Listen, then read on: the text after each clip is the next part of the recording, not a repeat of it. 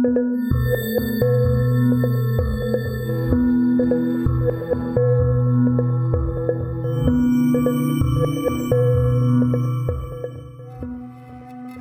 back to the History of South Africa podcast with me, your host, Des Latham. This is episode 137. It's been a harrowing few months in Southern Africa. Back in 1838, all manner of change was rolling across the veldt. Worlds colliding, roiling like thunderclouds, seething and churning, and almost allegorical because lightning from real storms had already killed Boer horses and Zulu warriors in separate incidents as they fought each other. When the settlers in the Cape heard about Piet Retief's fate, followed shortly afterwards by news of the massacres of hundreds of Voortrekkers along the Bloukrans and Bushmans Rivers, many nodded knowingly. The stories of the AmaZulu military prowess had circulated for decades, Shaka first, then Dingana. Many of the Cape citizens had feared for the Voortrekkers, and now their fate seemed to be sealed. The Capenaars said the Voortrekkers had been warned, but they thought of themselves as immune, protected by God, deterministically predisposed to rule supreme over their fellow black man. Weenen had sent shockwaves of existentialism through the Voortrekker consciousness. One of the missionaries back in the Cape who nodded most knowingly was a man of God, Dr. John Philip. He had predicted that the emigration of the Boers into the hinterland of southern Africa would lead to tumult. He saw the Voortrekkers as men and women determined to restore racial inequality and proper relations between masters and servants, that he had sought to eradicate from the Cape Colony's laws himself and its society. He had warned anyone who had listened that this would drive the African chiefs to extreme acts in response if they were dealt with as anything less than equals. The retributive hand of God, he said sanctimoniously, is visible in all of this. That he said this at the news of Retief's murder was callous, to say the least. It was an ominous event, he continued, that forecast the future of the north and south of the colony. Dr. Philip thought the answer to all this chaos, and something he had already presented as an answer in London before the Aborigines Committee, was for the British to take control of Africa all the way up to the tropics, thus making the interests of the natives the grand policy of our conduct. That was a terrifying and expensive concept for the English political class, despite the idea these days that the British Empire always secretly desired the whole of Africa. That is tautological, because the English were definitely not in favour of taking control of southern Africa in the 1830s. The scramble would only gather momentum later in the 19th century.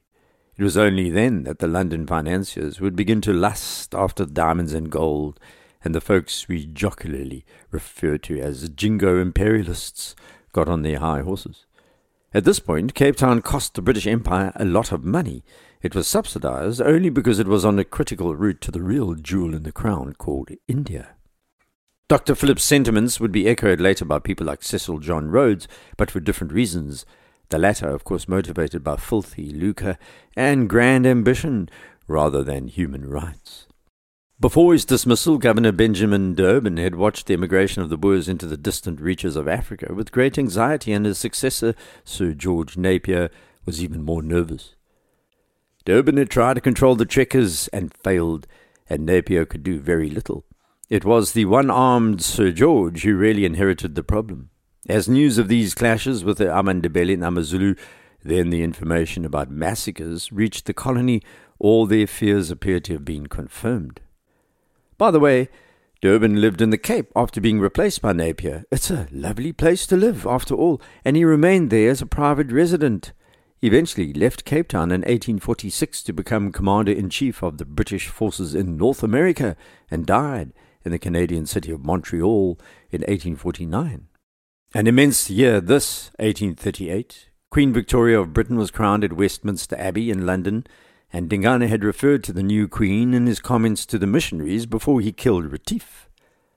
Alfred Vail and Samuel Morse made the first successful demonstration of the electric telegraph in front of the world, and Morse code was launched, which is still in use today. In April 1838, in the United Kingdom, the principle of the People's Charter was drawn up, a charter which called for universal suffrage, for the right of women to vote. It would be a century before that happened. Meanwhile, as these technical and social innovations were being cooked up, At Doornkop and Modderlaager below the brooding Drakensberg, the Voortrekkers were aching for revenge. By now, Andries Potgieter had arrived with his posse, joining Piet Uys and a smaller group, and they contacted the English traders in Durban with a view to conduct a co-ordinated attack on Dingana along two fronts. The first would be by the trekkers from the northwest, the other by the English settlers from Durban further south. Potgieter and Uys, along with the nominal leader of the Voortrekkers, Capenaars, knew that it was essential the English settlers coordinate their advance, or they'd probably not be able to overcome Dingana. But both sides were overestimating their power and forgetting their strength. They didn't do their SWOT analysis. They allowed a growing hatred of the AmaZulu to cloud their thinking. The truth is, people who are outraged are not very clever and easy to trick. Ultimately, it was decided that the Boers should move out on April 5th, and 347 men were to ride in two divisions, with division a symbolic description of this force. They were quite divided and were not going to act in concert in the coming fight. The source material is a little hazy about the actual number who rode off seeking justice for the massacres and Retief's death. Some say the number was 400, but W.G. Nell in the Pietermaritzburg archives says it was more like 300, although most say it was definitely 347. So, one section was commanded by Piet Uys and the other by Andries Potgieter, and you know by now they didn't get along. The English force was to head off from Durban independently, and they were going to strike straight at the nearest Zulu homesteads across the Tugela River. Perhaps a more thoughtful approach would have saved both armies, but experts who analyzed the coming events are in agreement nothing would have saved them. The fighting Boers gathered at Potgieter's Modderlaager, and Uys was nominated as the Commandant General, but he was told by the Volksraad to take orders from the General, Potgieter. 20 Boers, each with their own achterrij or Khoisan or coloured man, were to manage the horses. Maritz remained behind. He was too ill to join this revenge commando. There was a further delay as things were not quite ready. Eventually, on the 6th of April, the commando rode off east, heading towards Umgungundlovu. Potgieter led about 200 men, Uys around 147. The unusual aspect about this army was that the Voortrekkers had decided to leave their wagons behind in favour of mobility. This had worked against the Amandebele, thought both Potgieter and Uys, but this meant their horses were now heavily laden with ammunition, gunpowder, food and other supplies. They were also unable to defend themselves on the wide open spaces of South Africa's veld. Each man had 2 horses at least, but that didn't make up for the loss of their major defensive weapon, their laager. They intended to move as rapidly as possible and surprise the AmaZulu. They were also misguided about that. Their every movement was under scrutiny virtually as they rode out of Modderlaager. Dingana had a huge network of spies, and he was not going to make the mistake that Mzilikazi had made. Despite the Voortrekkers being so heavily defeated, despite Retief and his men being overcome, Dingana was still very afraid of the Boers. He respected them. Mzilikazi had learned to his cost what happened if you turned your back on the Voortrekkers. Dingana adopted a kind of scorched earth policy now, ordering his Indunas to drive away all the cattle from the Umizes in Uys and Potgieter's path. The empty veld should have been a warning that the AmaZulu were prepared and ready. The Boers, however, read the situation as people running away in fear. They had actually moved away in preparation. The Zulu reconnaissance runners kept the king appraised of every move the commando made, and soon it was apparent that Uys and Potgieter were heading towards the rugged and precipitous land on the upper Tugela. From there, they turned directly towards Umgungundlovu. On April 10th, the commando arrived on the western side of the Imzinyati, the Buffalo River, at the source of the Amplatuzi River, and close to a hill called Etaleni, near Babanongo, east of Rorke's Drift. Soon, they reached the conical hill known as Katazo Kop, and from its flat top they could see far away in the distance the faint outline of Umgungundlovu in a north-northeasterly direction. The route down to the Mkosini Valley lay before them, down to the Inzololo River. The advancing commando then caught sight of a herd of cattle being driven some distance away out of their reach, the bait for the trap. The herd was moving through a long narrow neck between 2 hills, and further along the Boers could see the territory expanded into a rocky basin. That seemed to be pitted with dongas and deep craggy seams. Immediately red flags should have gone up. There was something wrong with this scene. But the commando's survivors only put 2 and 2 together later. At this moment their blood was up. They had spent 4 days trotting through the landscape, bereft of animals and people, storytelling around the fires, convincing each other that revenge was nigh. Here were Dingana's cattle ripe for the picking, and they were drawn into this cul-de-sac on the rocky basin, exactly as the Zulu king had ordered. The main force of Zulu were west of Umgungundlovu, and Dingana had placed Nzobo himself in charge of the 7,000 soldiers. They were made up of the Umkuluchane and Iguluchane, the younger warriors that Dingana had only just enrolled in 1833. He also called on the Mvokwe Amabuto, another large unmarried group of men, and they were led by Mjobo Kabungu and Unduvana Kankobe. Nzobo was aware of the Boers' tactics. He had been present when the English traders had fought alongside the Zulu against Amaswazi, and he had watched extremely closely as Piet Retief had shown off his men's riding and shooting skills. So he had decided that victory lay in the path taken by a commander who could surprise the Boers while breaking up their joint firepower. The Boers had not sent anyone ahead to properly assess the dangers. The scouting parties were nervous of being picked off by the roaming Zulu warriors. Picture the scene. As the Boers approached this neck between 2 hills, they saw that the hill on the left was insurmountable at its summit for men on horseback, while the hillock on the right was more gently sloping. The hill on the left had a stream at its base, and behind this steep hill the second part of the Zulu army sat waiting for their prey. They were unseen at this point. The land behind the hill and around the stream was marshy, a wetland, further impeding any horsemen, and the grass grew thick and high. As the ground dried out further beyond the stream, a series of deeply eroded gullies pockmarked the landscape. The Boers were now in a precarious position, but at first they were not aware of what was going on. The men were riding into this area in a long single defile, a single line, and as they rounded the saddle, the leaders spotted the 2 Zulu armies. One slightly to the right, on the slopes of the gentle hill, and the other on the left, close to the grassy spruit. Uys and Potgieter hastily conferred. They each felt they should command their own men. This, in conjunction with the decision to keep riding into a blind spot, was their second mistake. It was decided, say the scribes, that Uys would launch a frontal attack over open ground on the Zulu right, the section behind the hill, while Potgieter would attack the Zulu on their left.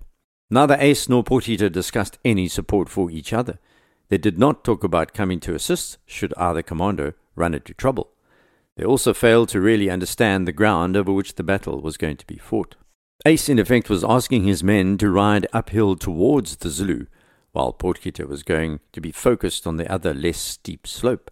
That meant the Boer commanders were going to be fighting with their backs to each other. If they were closer together, this would have been a smarter move, but they were strung out, far apart, each becoming more invisible to the other. Both sets of horses were going to find this very difficult terrain as well. So Uys said he'd move first to drive the Zulu off the hill, then he'd turn and support Potgieter. They'd clear the hills, then move into the basin, and then take Umgungundlovu.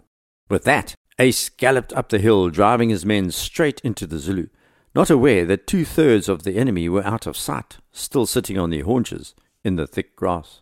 His galloping division thundered up the hill, as Potgieter's men cantered more cautiously towards the warriors on the flatter slope, inspecting every donga as they drew closer to their foe, glancing into each bushy area they passed. Uys had told his men to advance to within 50 yards of the Zulu, then dismount and to fire at will. Then they ran towards the Zulu section with smoking muskets, reloading as they sprinted, and it was then that all 3,000 warriors stood up. The first volley confused the warriors, and Uys shouted, "Stand in your tracks and aim straight." As the Indunas cajoled their men, Uys shouted again, "Give them your slugs," which were the bags of shot, 12 or 15 little metal balls in each. These caused wide-ranging casualties when fired at ranks of men. One of Uys's men, by the name of Pieter Nel, spotted an Induna and picked him off as the man gestured towards his warriors. The rest of the Amabuto appeared to flee, and some of Uys's men leapt back on their horses to follow. Zulu oral tradition says these warriors were not retreating, merely luring the Boers further into a trap, which is hard to believe because the first fusillades by the Boers actually caused quite heavy casualties. However, whatever is true, it was what happened next that really matters. The terrain proved to be the Boers' undoing. As they galloped, and a few sprinted towards their retreating foe, they broke up into smaller groups, dodging the dongas, into the little ravines and the bushes, over the embankments as they hurtled after the warriors. Potgieter now lost sight of Uys's men, and Uys's men lost sight of each other. The Milan brothers, for example, who were on foot, had found themselves cut off, and there was an attempt made to reach them. What the Boers did not know was that Nzobo had an Uys up his sleeve. He had posted a third group of Zulu warriors, a few hundred in number, further back inside a millie field, who were watching the goings-on. They had not retreated, and they had been lying obscured by the thick grass near the spruit. Piet Uys suddenly spotted the danger of this bunch of reinforcements and realized their predicament. He asked for volunteers to ride with him to the Boers who were already ahead in the broken ground. 13 men joined him and his 15-year-old son, Dirkie. The rest refused, saying it was too risky. They had ridden into a trap and needed to retreat.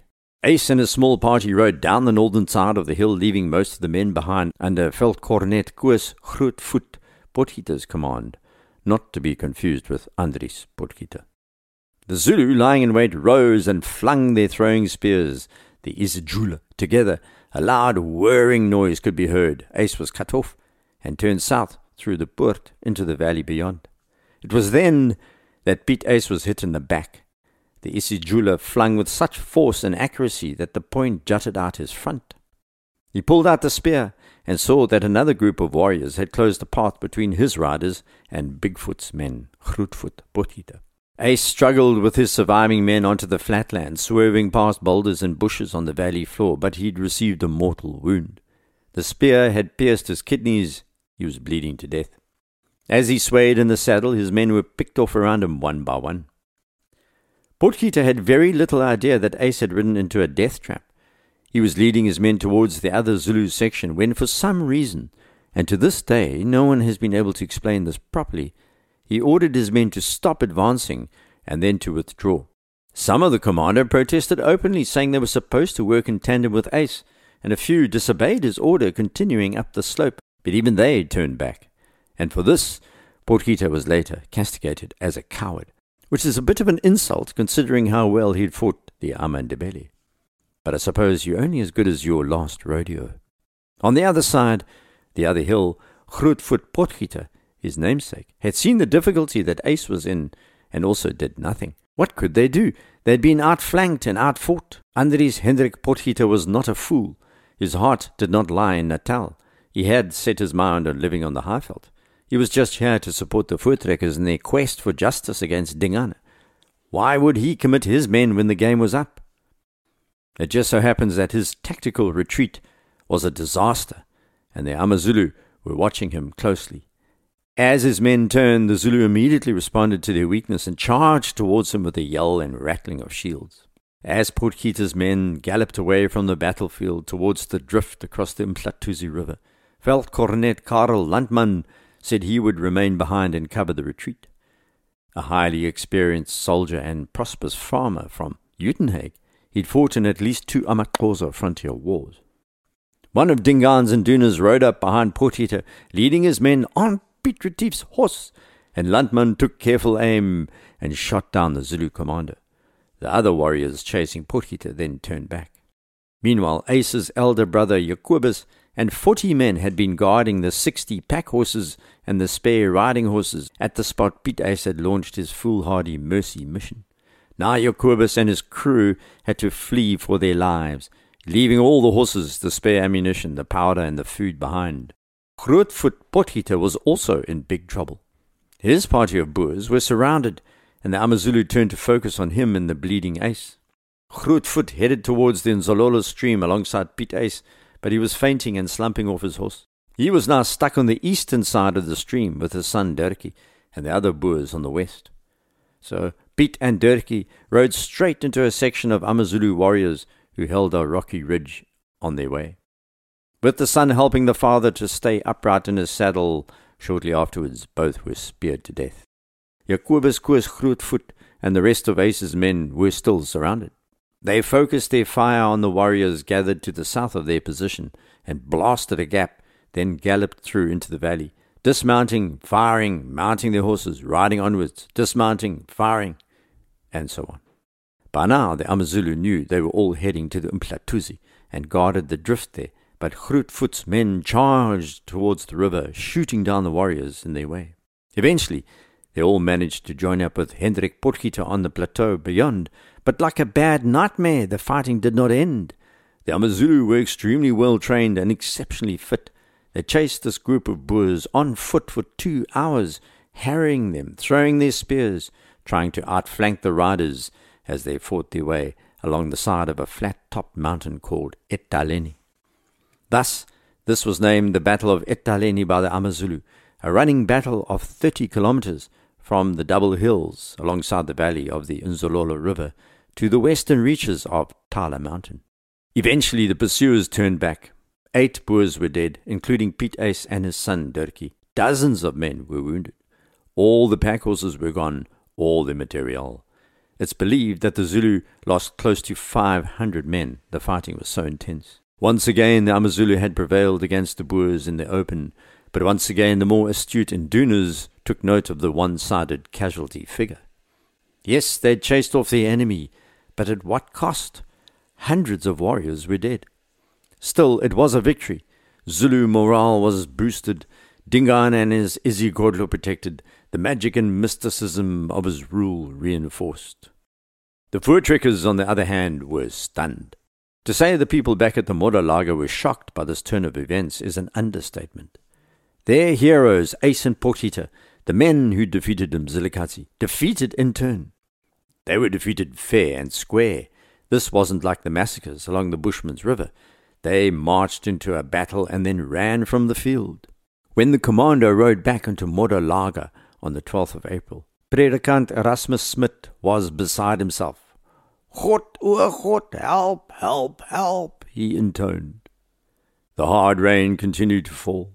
The trekkers merged wagons of 4 different camps into one huge protected laager concentrated at the western foot of Doornkop, hunkering down in fear of the AmaZulu reappearing. The survivors considered their position, then turned their anger on Potgieter. The commando was renamed the Vlugkommando, the flight commando, or the retreat commando, if you like. Piet Uys was almost deified in death, and his son Dirkie even more so. The story went that when his father slumped one final time, Dirkie had shaken off the suggestion that he should flee and said he wanted to join his father, saying in Dutch, "Ik sal by mijn vader sterven." Listening to all of this was Potgieter, and he was now being called a coward to his face by the trekkers. He defended his action, warned everyone that the AmaZulu would probably not be defeated, and then took his followers back over the Drakensberg in a huff. This meant up to 100 men left Modderlaager. As he rode off, Potgieter was already planning his new republic on the Highveld, leaving behind the terrible memories. Right now, the trekkers at Modderlaager had 2 options: leave or defeat Dingana. They were going to try to do the impossible. They were determined to defeat the Zulu king, but they had learned their bloody lesson. In the future, they would do this on their own terms. Dingana was extremely happy with how this battle had turned out. Now that he had dealt with the troublesome Boers, he turned his baleful glare onto the traders in Durban, Akka, Port Natal. A week after they had ambushed the commando at eThekwini, Dingana's half-brother, Mpande Ka Senzangakona, was sent with a large impi to teach the English a lesson. And the traders had taken the fatal decision to follow up their raid on Ntumjambili at the end of March 1838. They were now going to commit their Grand Army of Natal to another round of AmaZulu fighting. And they were going to pay dearly for that uprising. What happened next is for next episode. Please rate the podcast on iTunes if you have the inclination. It helps increase the visibility of the series. I'm trying to renew my website, desmondlatham.blog, so head off there. You can contact me through the email link on that site or through X at deslatham. Until next, Salagahle.